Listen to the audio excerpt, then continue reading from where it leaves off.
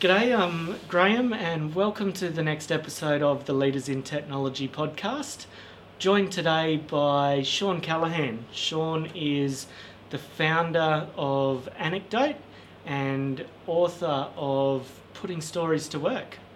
Thanks for joining us today, Sean. It's great to be here, Graham. Yeah. Obviously, your work is all around, very close to what we're doing at Leaders in Technology and helping businesses develop better leadership. Yes. And you do that through telling stories. Can you tell us a little bit about that? Yeah, look, I guess, in terms of what we've been doing in this area, it kind of started out with me working in IBM. Okay. So I was in IBM in the late 90s, and it was a time where we were looking at big culture change initiatives, right? And we were trying to work out, how do you make change when things are complex and messy and hard to work out. And we came up with this idea that, look, if we could work out what the patterns of behaviour were and then reinforce the patterns that you wanted and disrupt the patterns that you didn't, that over time you would start to enhance the culture of the business. Yep. And we thought, well, how do you do that? How do you find out these patterns? And so we got into using stories. We'd go into organisations and we would collect their stories. Okay. Right? And so it'd be leaders telling stories, it'd be employees telling stories. We'd collect a whole bunch of stories, and then we would get the folk in the organisation to actually work out those patterns. Right? Yep. So anyway, that was great fun. We worked all around the world. It was, at the same time, we were learning a lot about the whole characteristics of stories, how do you find them, and then what happened is I jumped out in 2004 to start Anecdote, and our customers, we started doing that work like we had done in IBM, but our customers wanted us to, essentially they wanted us to help them tell stories. Okay. Right? Because that's the hard part, isn't it? Well, in some ways it was, Not everyone's comfortable. Well, that's an interesting point, Graham, because people think that, right? But in fact, we're all very natural storytellers. Yeah. But in informal situations. Yep. Right? So if you go down to the cafe, that's what we do. We sort of say, oh, what did you do yesterday? Oh, what I did yesterday, and you tell a story about it. And then it just say, naturally follows the storytelling. Exactly. So it turns out that we're all natural storytellers. But when we go into business settings, all our stories evaporate. Yep. Right? And we start to talk in a very authoritative, reason-based way. We stand in front of the PowerPoint slides and we say, right, there are three key things that we need to focus on here, and because of that, and therefore, and as a result of that, and we get very, authoritative in that way. Is that a psychological thing or an expectation thing, or? Well, I think it's a cultural thing that's just developed in organisations over time. It almost like comes from, the whole industrial management approach. Yeah, sort of Henry Ford. Henry Ford and beyond, right? And Taylorism and etc. But here's the thing. If you do that, your message is almost totally forgettable. Yeah. It doesn't engage people's emotions. It doesn't actually have any sort of way for people to connect. Just yesterday I was at a big architects firm up in Brisbane, and I ran this little exercise for them. So I sort of said to them, okay, this is right at the beginning of the workshop. I sort of said, okay, I want you to just pair up, and the first thing I want you to do is just describe, your job and what you do for a living. Anyway, so they did that for a minute. Yep. And I said, okay, that's good. Remember that. Remember how that felt. And then I said, now I want you to pair up, and I want you to tell the other person something that you've done that made a difference at work. Of course, they told a story the second time. Yeah.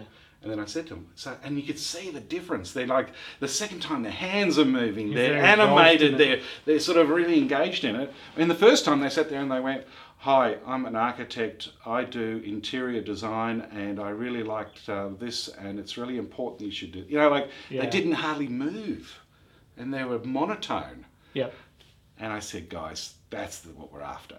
And I'm guessing the reaction from the person listening was entirely different both times as well. Well, that's right. They're leaning in. You literally see them leaning in, whereas when you're doing it the other way, people lean back. Yeah. So it's not only just what's happening through the words, but it's something physical that happens, which I find fascinating.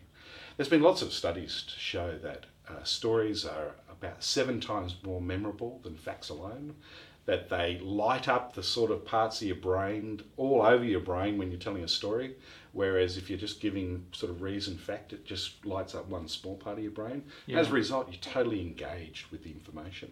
Someone once told me that Bill Clinton is the ultimate storyteller. Right. And that's why he was so successful, even when his popularity was down, because he could tell a story. Yeah, we had a few reasons to tell some stories too, didn't he? Exactly. Yeah, no, but the thing that I think he's also an interesting case study is that he will engage someone just totally and fully. Yeah. Like, he doesn't get distracted. He's not. Apparently, when he would meet someone, you wouldn't feel like he was looking over your shoulder to see who the next person to meet. While he was with you, it was like, I'm with you. Yeah. And I think that's an amazing sort of leadership trait if you can do that. In fact, we did a project for a big pharmaceutical company, and we collected lots of stories. We're trying to find out what leadership behaviours they wanted to reinforce. Okay. Right? And what we did was we collected about 200 stories of good and bad leadership behaviour. Right? And there's some really funny stories in there. And then we had them all around the wall in a workshop, and every month we would take a new group of leaders, right? So we get about 16 at a time, and they had to go around the wall and pick the story which was most significant. Right? Okay. Now, their bigger objective was employee engagement. Yep. Right? That's the thing they wanted to improve. Anyway, they went around, and every time there was this one story that would filter to the top, and it was about this woman. Whenever she went to her manager's office, the manager would be typing on his computer, very focused on the computer screen. And then as soon as he saw her out of the corner of his eye, he would stop what he was doing. He'd go around to the table in the middle of the office, sit down, and then just focus on her like there was nothing more important than that conversation. And at the end, she says, and you know what? I really value that. And quite frankly, not many managers around here do it. Okay. So anyway, we go through 12 months of doing this, and so every time they're picking this same story, and they're talking about it, and they're sort of really arguing over what's most significant. Well, anyway, at the end of the 12 months, the HR director said to us, "Oh, look, we're kind of bored of our stories. Can you go and get some more stories?" Okay, no worries, off we go. So I went and collected a bunch more stories. But what was interesting is every time as we were collecting them, we found story after story of people saying, I don't know what it is, but I go to my manager's office these days. They just stop what they're doing. They come, they sit down, they focus on us like this. And we actually saw the behaviour change, right? And to me, this is the exciting bit. And that is, when you share a story, it's not abstract. It's not like, imagine telling a leader, right, I want you to be present. It's very important for you to be present and really focused on your employees. Yep. Well, what in the hell does that mean? Yeah, it's right. But here's the story approach. Right, what he did was he stopped what he's doing. He came around to the table in the middle of the office. He sat down. He focused on her. So it's concrete, almost like a little user manual of what to do. Yeah. And to me, that's the value of stories. Right? So is the art, as well as telling stories, Yeah. is the art getting others to tell stories? Good point. Yeah, it is. And it's amazing what happens if a leader can get their people telling them stories. Yeah. And here's the trick, right? To get people to tell you stories. Well, there's a couple. One is, if you tell a story, they'll tell a story. Yep. Right? And it's just that natural give and take that happens when you do that. But the other one is to ask questions which take you to points in time. Okay. So I'll give you an example of a question that won't get you a story versus one that will get you a story, right? Sure. So a question that won't get you a story would be something like, so why did you end up doing that? Right? And what people say is, oh, well, the reason... It's a definite answer. Well, they give you a reason, as an Yeah. answer. But if you said to them, so can you just share with me when you've seen that sort of thing happen before? Right? All of a sudden they go, oh yeah, 3 months ago. And then they start telling the story. Right? Yeah. Now, when they tell the story, you will find inside that story the reason why they did X. Sure. Right? But they'll give you the rich version of it as opposed to the cut down only tell you what they think you need to know sort of version. Yeah.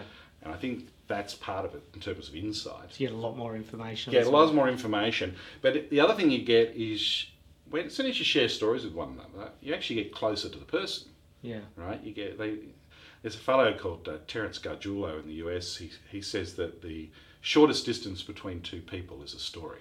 Okay. Right? I like that idea, right? Yeah. As soon as you share stories back and forwards, all of a sudden you get to know them better and you get closer in some way. So, yeah, it's a very important thing. I see that there's sort of three main story activities that a leader should be good at.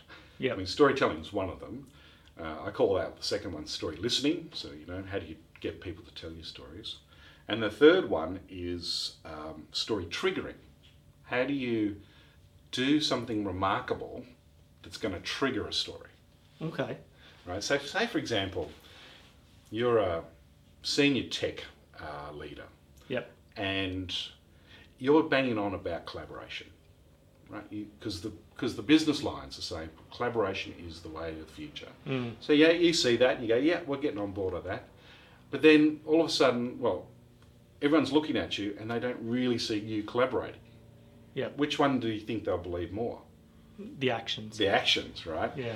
And so if you want to do something remarkable, it would be then putting something in place which showed you collaborating. Then they start telling stories about it. Sure. Right? And it's through those stories that they get an insight into what you're really like, and what your character is and what you think is really important. Yeah. Right. So I think you can't underestimate actually the power of story triggering. By the way, you're already triggering stories. If you're a leader in an organisation, you're already triggering stories. Right? It's just whether you like like stories. them or not. That is the thing. Exactly. Yeah.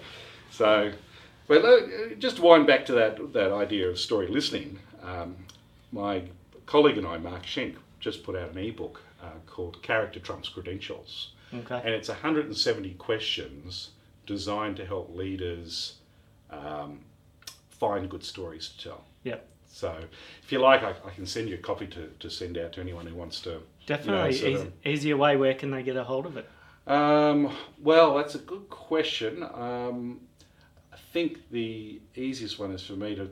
Maybe we can put a link off your website. Okay. Yeah. Sounds good. Yeah, that'd be the easiest thing to do. Okay. Yes, anyway, I think once you start to understand those three elements of storytelling, the question then is about how do you go build your own repertoire. Right? Yeah. And for me, the starting point for any leader is you've got to sort of get good at spotting stories. Okay. A number of times I speak to leaders and they go, I've got no stories to tell. I haven't got any. What would I say? Yeah. And they just, because these stories just wash past them and they don't see them. So the first thing that I help them do is to spot stories. And for example, if you did a Google on spotting stories anecdote, you'll sort of see our infographic that sort of shows you how to spot stories. But the key thing is that a story nearly always starts with a time marker. Okay. Right? So it's the old Once Upon a Time. It's yeah. I always say Once Upon a Time, not good for business, but it's that idea, right? Time marker, yeah. Time marker, yeah. So as soon as already I've shared some stories, and each one you'll probably hear me say, yesterday I was working with some architects. Yesterday is the time marker, or a while back, or in 1991. Yep. As soon as you say that, what's coming next is more than likely a story. Right? Yeah. That's just one of the four elements of spotting a story, but it's probably the most important one. And once you've got that ear, all of a sudden stories just start appearing all around you. Yeah. And then you've got to say to yourself, okay, which stories actually help to get the business point I have across? Because you don't want to be sharing stories in a business setting, I think, unless you have a very clear business point. Yeah. So you're not just going to walk into business and talk about your amazing dinner the night before. No. That's just gas bagging. Yeah. And no one's interested in that. Yeah. I think the best way to share stories is because you're trying to provide people with an insight. Something they hadn't thought about, something that's useful for their business. Gary Klein is a world famous psychologist. In fact, a lot of his work was used in Malcolm Gladwell's sort of work in his books. But he once said that An insight is when someone unexpectedly comes to a better story, Okay. right? And I think that's what we're trying to do here. You use stories to help other people unexpectedly come to a better story. That's Yeah. how you influence decision making. That's how you help people sort of see things from a different perspective. And as a leader, you're always trying to influence people. Yeah. That's part of your job, is to help people understand things from a different perspective. And stories are a great way of doing that. Yeah. So as a leader, what percentage of your dialogue through the day should be stories? Yeah, that's a good question. Because I imagine some comes down to, I need you to do this. Yeah, that's right. There are times when you would never tell a story. Yeah. Right. In that situation, if someone said, "So Graham, so how do I get from here to the shops?" You don't sort of go, "Oh, well, three weeks ago, no, you're not interested in that. You just give me the directions, right?" Yeah. But if I was to make a guesstimate, I would say about 20 to 30% Okay. would be useful to have stories. And call them stories, call them examples, call them real life experiences. But actually, here's a tip just in terms of the storytelling art form within a business setting, and that is, it's really important not to actually use the word story. Okay. Right? That's what I was thinking as well. Yes, yeah. Because see, this is what happens. Imagine you're a leader, you're standing in front of your team, and then you say, "Guys, I just want to start off with a story." What do you think the audience is Nursery going to rhyme. They think, fiction. They think, made up. They think, do we have time for this? And what in the hell is he doing? Eyes roll. The whole thing. Groaning. However, if you rewind that, and instead of him saying that, he says, "Look, a couple of days ago, something important happened. I need to share with you." Now they're all going, "So what happened?" Yeah. And of course, you're still going to share a story. Yeah. Right, but you don't use the S word. Right? I think the S word is a real danger, because it just triggers all these negative connotations. However, we love stories. I've had executives say, "Look, we don't have time for stories. Just give us the facts, and the facts will get us there." Yeah. But here's the thing, a story is interesting because it has facts wrapped up with context and delivered with emotion. Yeah. Right? So with those three things, you get the facts, but you remember the facts. Yeah. And you know the meaning of the facts because they're in context. So it's a little package, if you like. And do they get it when you put it that way? Does you're out there doing this stuff, teaching this stuff, does business get it? Yeah. So 10 years ago when we started, or 12 years ago when we started, we were really fringe, right? And I would say not everyone got it. Yeah. Now our company, we travel around the world doing it for the biggest corporations, on the planet, because what's happened, I think, is the world's got more and more complex. There's just more and more information flowing around that people are trying to make sense of things. And they've tried different techniques and it hasn't really stuck. And now you've got a bunch of people out there like, Dan Pink talking about the importance of stories, the Heath brothers talking about the importance of stories. There's all these business books that are coming out to sort of say, story is the way to go, guys. Yeah. But where we've fitted into all this is we've developed the practical approach to how to do it, right? And my book, Putting Stories to Work, gives people a process, right? The process is around discovery, it's around remembering, it's around sharing, and then it's about refreshing. And how do you go around that process? So, to give you an example of just a company that are investing in it, one of the big software companies in the US at the moment have got their entire sales force learning these techniques because they realise that great salespeople are good storytellers. Yeah. So that's a whole sort of area. So that's my first thought, salespeople. Yes. My other thought is, well, your middle managers, your team leaders, how do you get them on board? Well, take National Australia Bank, right? Yep. So they've been a big customer of ours from the very beginning. And They help us out a lot too. do they? Yep. Oh, good. And so we teach their up-and-coming branch managers, right? So we're talking guys right on the front line. And for them, it's really basic stuff like, okay, how do you convince someone to take a mortgage insurance, right? Well, you can take them through all the facts and fiction, but you could also share a story about how it's had an impact on someone's life, Yep. right? And it's those types of things. Or how do you help an employee? We've been doing work with the big supermarket over in the UK called Tesco's, right? Oh, yeah. Yeah. And, you know, they're interested in really basic things like, okay, they might have a policy where they're trying to implement in their supermarkets where they want people to take me, show me. And, you know, you can convey that this is what we want you to do, but for managers, it's about catching people in the action, right? So you see a young fellow, he's packing shelves, he's up on a ladder. A customer comes past and says, you know, I want to find the halloumi. And he gets off the ladder, he takes down to aisle 23, points, you know, shows the person the halloumi, and the manager sees that happening. Yep. Well, then the manager can tell that story to another employee, right? And another one, and another one. And you know how I was sort of saying about the woman and a manager? Yep. It's the same sort of thing. They now have a concrete example of what it really looks like. But better than that, And they picture, like when you were telling that story, I was picturing the... bingo. Because we've all seen shelf stackers, we've all seen someone ask for help in a Exactly, supermarket. it's relatable, Yeah. right?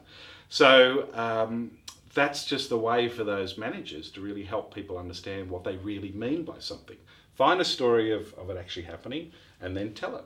Now, companies like Apple, a lot of the hotels, we do a lot of work for intercontinental hotels, but there's a bunch of hotels that do this. Apple's a great example of it, right?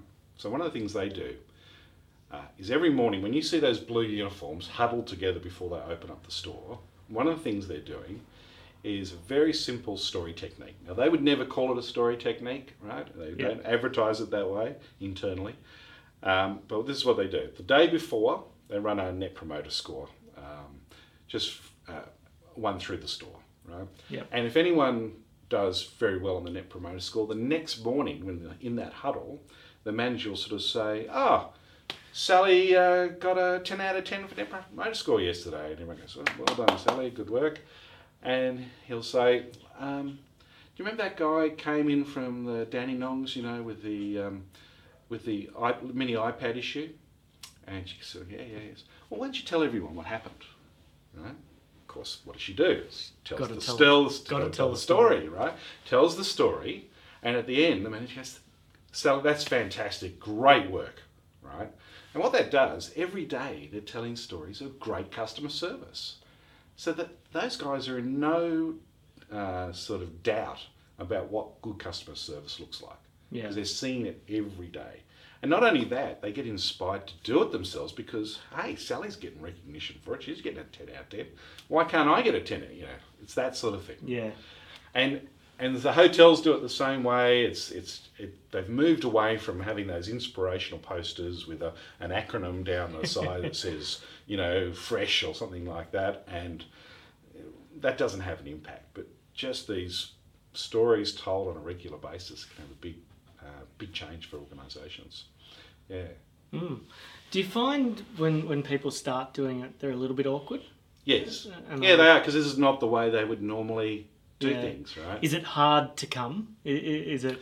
Well, because I can tell you my son playing cricket last Saturday, I can run you through that. Yeah. But to talk you through a business situation, I really have to think how I put that into a story. Yes, yeah. No, and it's not about think I had to put it into a story.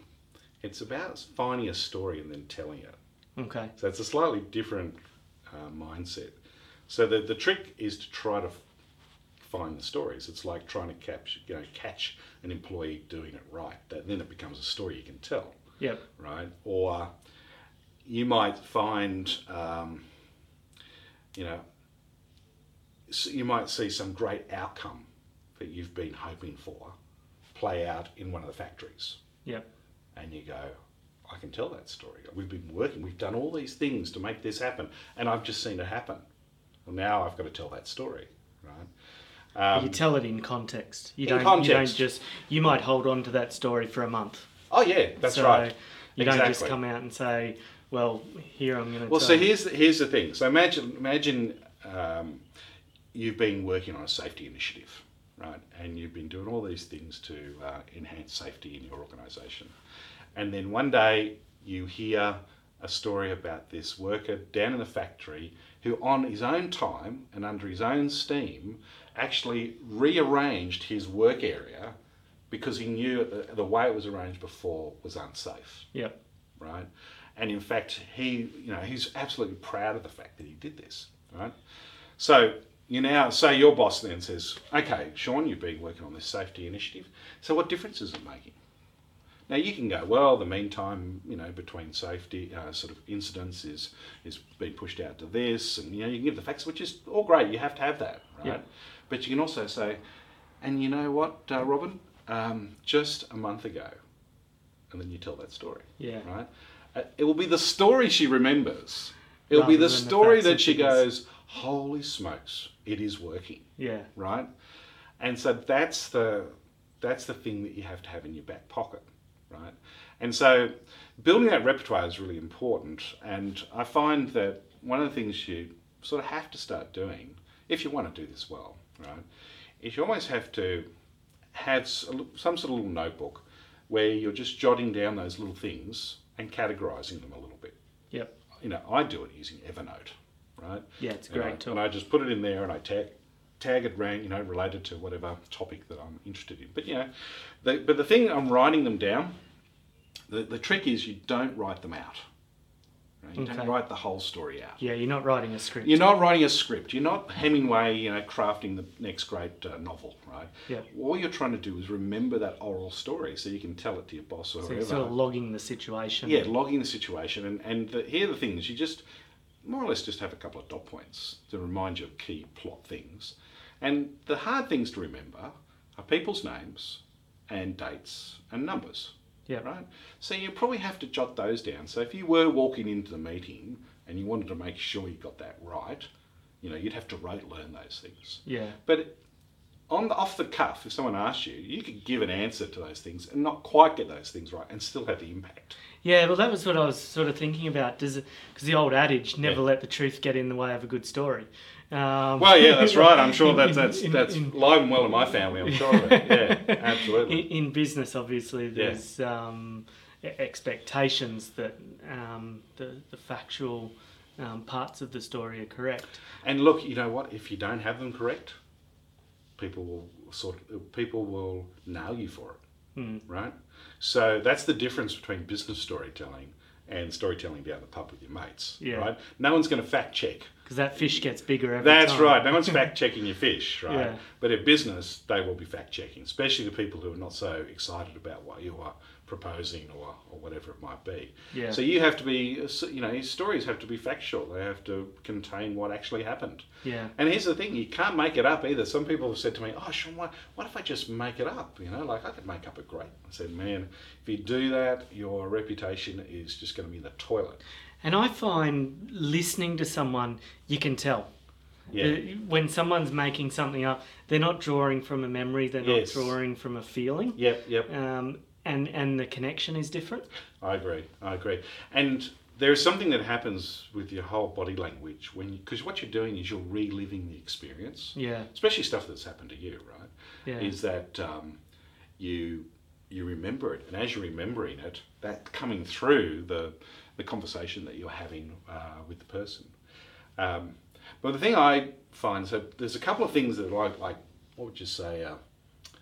How leaders think about this when they first hear it. The first thing they think is that it has to be, because they hear the fact that it's about emotion, and they go, oh, God, do I have to do this whole emotion thing?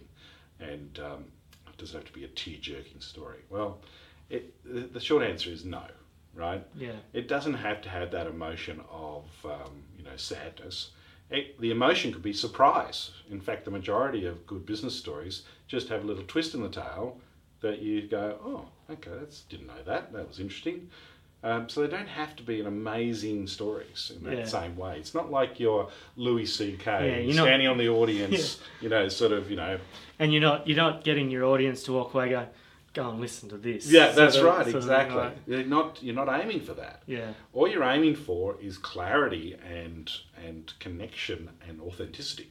That's what you're aiming for. And to do that, you just have to be on the lookout for those small things that are happening that illustrate your point. Now, here's the thing that I find really interesting. When I ask leaders, so what's the one or two things you really need your employees doing?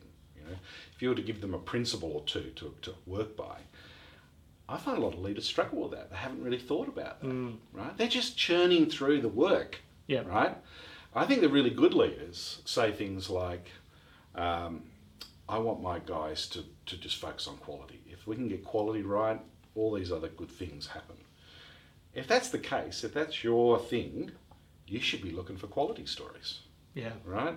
And you should be telling quality stories and triggering quality stories and eliciting quality stories, right?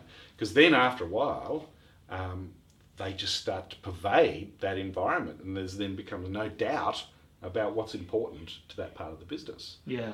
I'm it's always more a subliminal message sort of well, thing. it is. It just comes through those conversations. I'm always suspicious of, the whole values exercises that organisations do, and they say they value integrity or collaboration or whatever it might be. I mean, there's about 10 values, and organisation will pick 5 of them. And I know.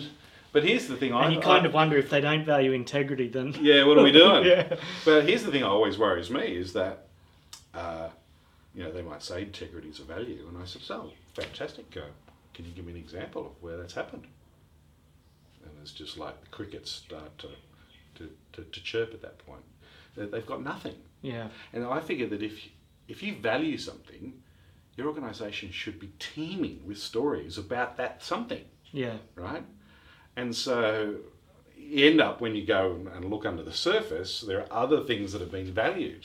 It's not the espoused values, it's the ones that are actually happening in the business.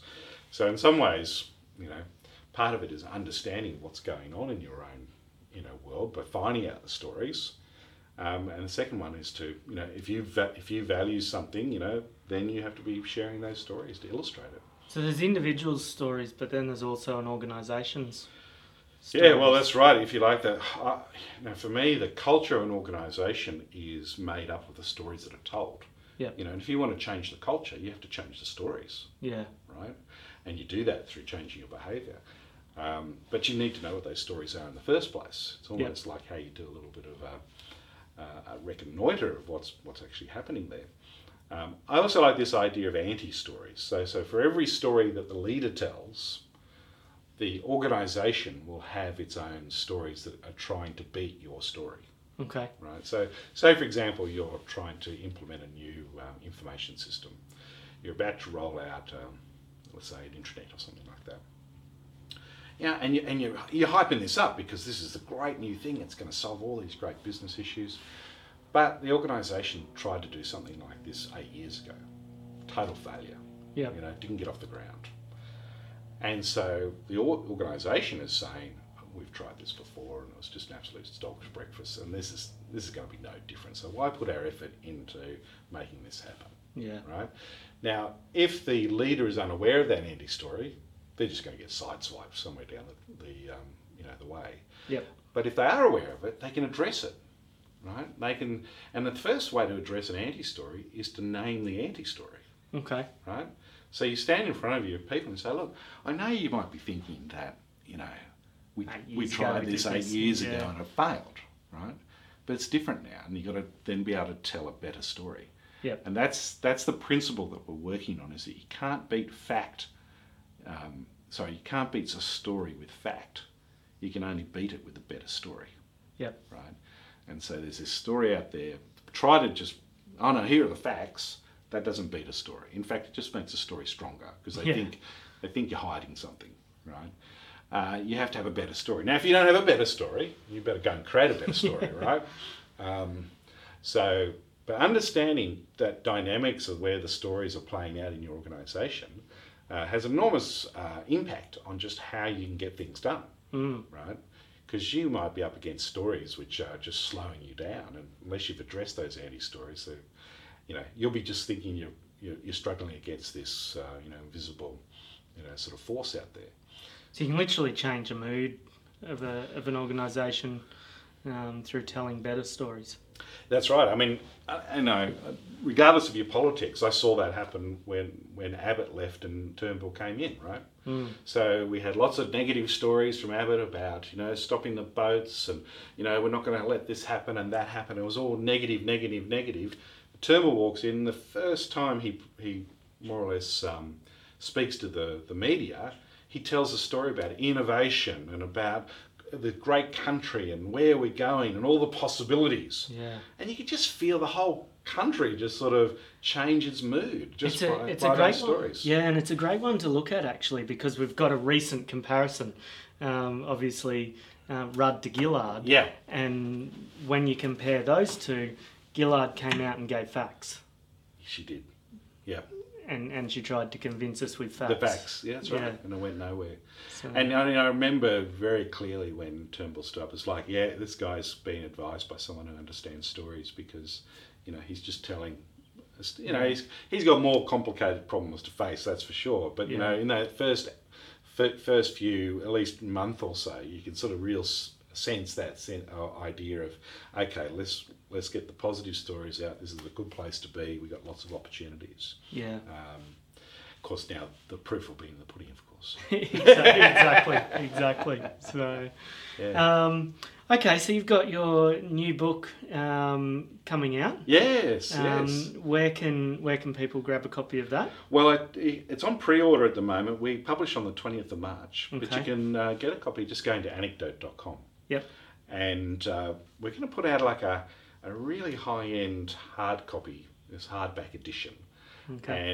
And then if gold embossed or? Well, almost. We have gone, like I must admit, I do love beautiful things, and yep. We wanted to create something that was the best quality we could create, and so so that's coming out.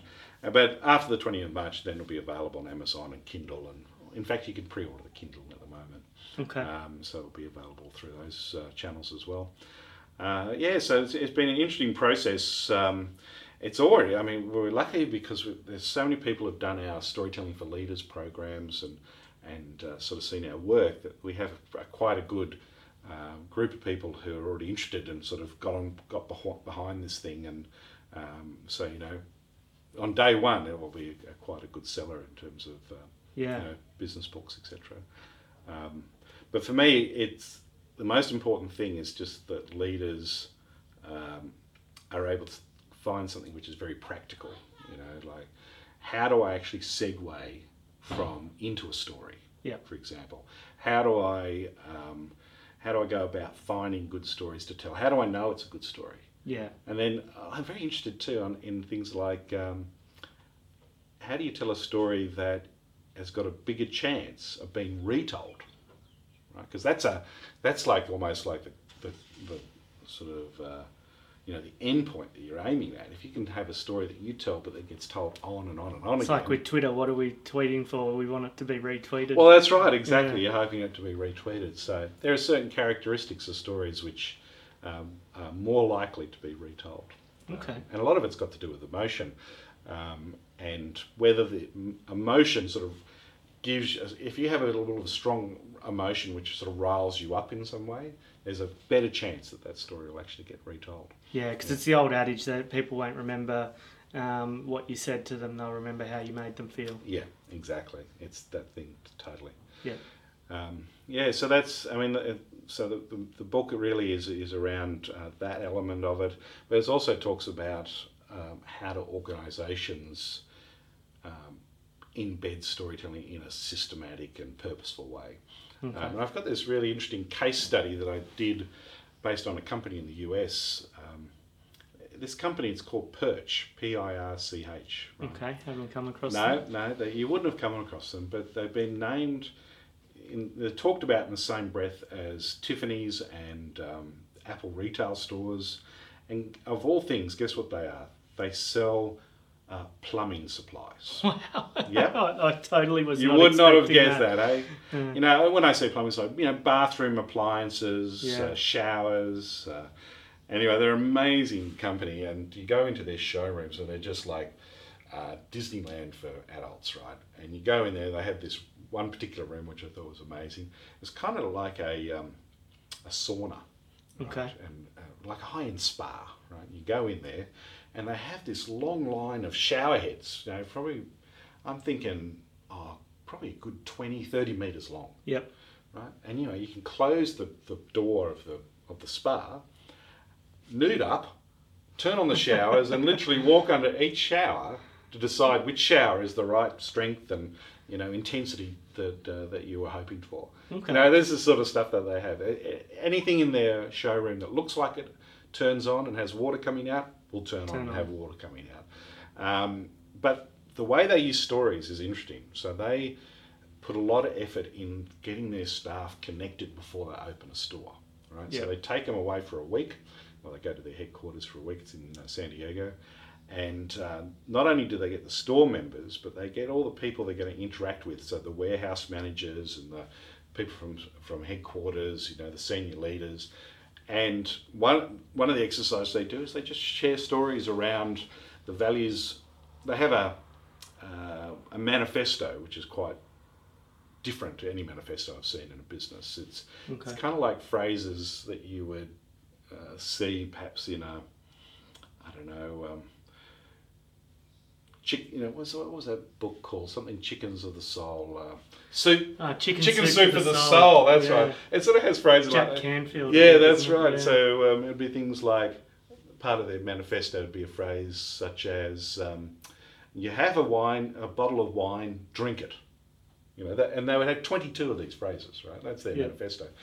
So anyway, they get everyone around the circle and they have pictures, random pictures, plus elements of their manifesto on the floor, and people just pick up two, and then they just have to tell a story based on that. Okay. You know, just from their own experience. And all of a sudden, people get all these insights into each other and how, you know, what sort of backgrounds people have had. So that really starts to connect them, and then they go on excursions to other high-end, you know, they're off to Tesla and off to, you know, Nordstrom, or, you know, one of those sort of big American sort of retailers who are regarded as super high quality. And again, they're trying to find stories of things that happen there and what does this mean. So they're building almost like their story repertoire up before they even start the store. So they know what great customer service looks like. They know how to run these things. Yeah. So anyway, it was a really interesting, and the reason why I selected them is because they got started with their storytelling world through our work. Okay. We did a big thing in San Diego a number of years ago, and it turned out the HR director was in the audience, and he got in contact. It was about a year ago, and he said, "I just want to tell you guys, you know, your stuff has changed our world, and by the way, I've reorganized a whole business so it's story based, and if there's anything I can do for you." And I said, "Well, actually, I'm writing this book at the moment." So I went over and had a bit of a look at how they operate. And I think what it does as well for our audience that are sitting out there before hearing that story saying, well, we're not Apple, you know, we're not, you know, a big flashy organisation. Well, if a plumbing supply shop can do it, then so can anyone, basically. Absolutely. So yeah, it can be done. It just requires a little bit of vision and a point in the right direction, and away you go. Fantastic. Well, I look forward to reading the book. Obviously, we've covered how to get a hold of the book. Yes, I'm guessing after this podcast, people are going to want to know how to get in touch with you and engage you for their organisation and get them telling stories. Website? Yeah, that's the best way. Yeah, come and have a look at our website, and we have lots of resources. Just to refresh our it's anecdote.com. So anecdote.com. Fantastic. And lots of resources there that you can just download, and we've been blogging. See, this is the thing, because I came out of IBM, I was already into the blogging element. So we started blogging in 2004. Okay. Right. So as a result, there's a wealth of material there for anyone to make use of. Okay. Awesome. Now, last question. It's question without notice. Uh-huh. We ask everyone who comes on this podcast the same question. Mm-hmm. We obviously want to talk to great business leaders. We want to talk to people who have stories to tell our audience. Who should we talk to next? Who should you talk to next? Well, that's a good question. Let me think. problem I've got is I'm terrible with names, Graham, and even though they're my customers. I'll tell you a couple of organisations I'm very impressed with, some of the things that they're doing, and maybe in that time I talk about that I can remember some names for you to talk to. But for example, Bupa is doing some really interesting things, right? Just in terms of connecting what they do with a real core purpose. And to me, that's one of the things that I think are fundamental at the moment is that element of doing that. But I tell you one, there is a company, a really interesting company that, and I can think of someone you should talk to as well. It's called Culture Amp. Okay. And Culture Amp is a startup that startup here in Melbourne, but now they've sort of got offices in London and Silicon Valley, and they've sort of really expanded. What they do is they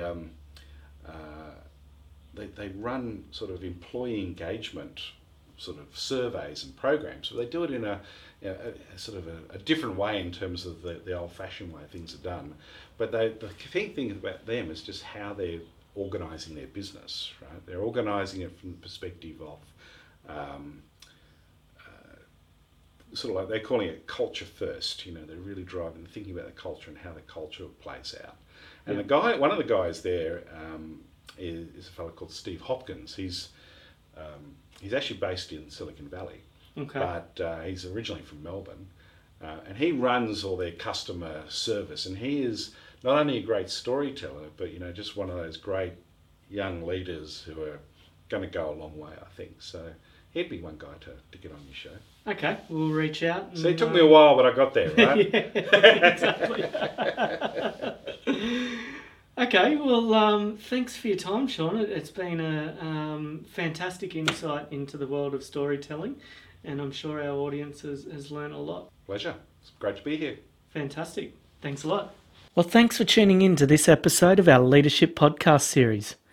Leaders in Technology is for those who want to be powerful, deliberate, strategic thinkers of the future, and for whom mediocrity in leadership is unacceptable. If that's you, become an online or a group member today at leadersintechnology.com. And don't forget to subscribe to our podcast on iTunes. Until next time, keep smiling.